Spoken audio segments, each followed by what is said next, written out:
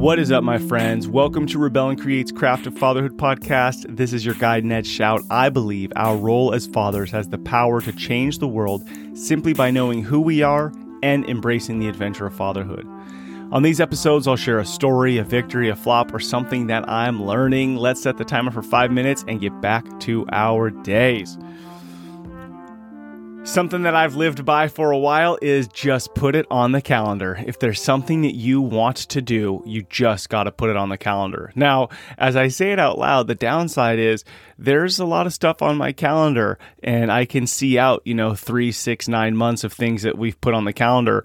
But if there's something that's important to you, something that's important to the family, something that's important to your kid, you got to get it on the calendar. And tonight, actually, I'm going camping with my 10-year-old daughter, my youngest. We're just going to go sleep on the beach. And probably 2 or 3 months ago, she said, I really want to go camping. And it was when I sold my van. She's like, I wish I would have got to go camp in the van on the beach. It just didn't happen. And so I said, well, actually, I didn't tell her. I looked at the calendar. I went and looked at the campsites, and it was months. It was months until a Friday or Saturday was open. So one is put it on the calendar to be flexible. And here's what I mean by that. It's Thursday. Okay. So she has school today. She has a fight class from 5 to 6, and then she has school tomorrow. But it would literally not have happened if I just waited for a free Friday to open up. And so probably 2 months ago, I put it on the calendar because I found the first time that was available and that worked kind of for the family. And so Thursday night, I'm going to pick her up from her fight class and we're just going to basically pull away for like less than 12 hours.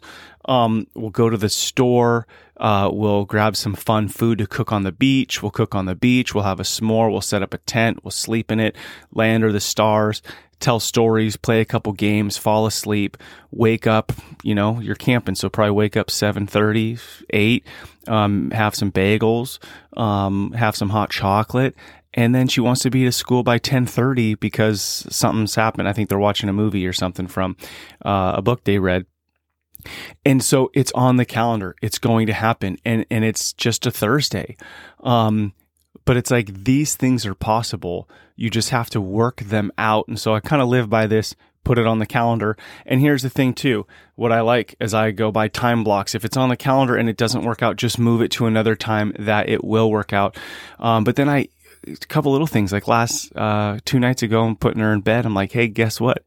I'm taking you camping Friday. She was kind of bumming about something, so I wanted to give her something exciting to think about, and she lit up. And then this morning, I'm making her lunch for school, and I was like, oh, you should put a note in here. So I wrote a little note. Hey, Stella, I love you. I'm really excited to sleep on the beach with you tonight. And I tucked it into her little baggie with her sandwich. When she opens that up, she'll see that later today. So put it on the calendar. Okay, I heard a dad talking. I was on this call the other day, and a dad was talking about his code, what he lives by.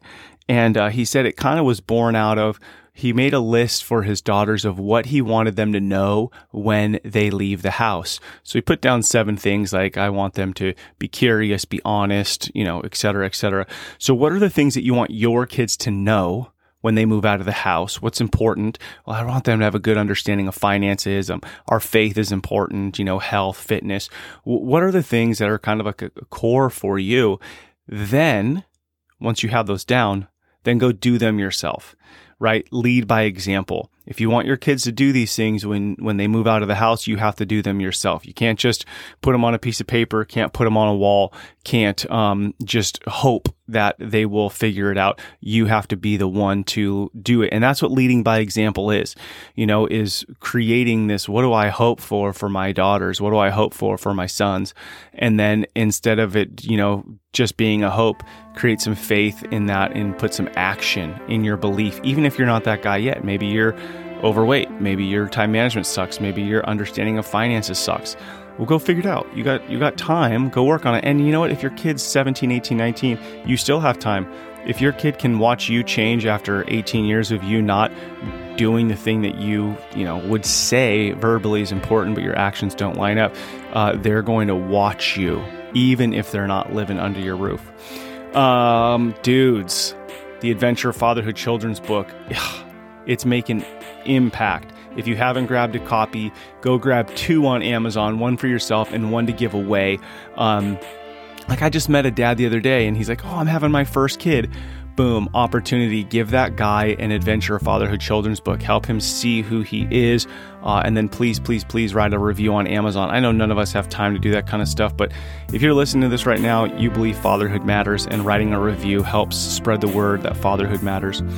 All right, my dudes, remember who you are. You are a father, and that matters. You matter. Together, let's rebel against a view that fatherhood has little impact and create lives engaged in mastering the craft of fatherhood. Much love to you, my brothers. Together, we are changing the world. I look forward to hanging out with you next week.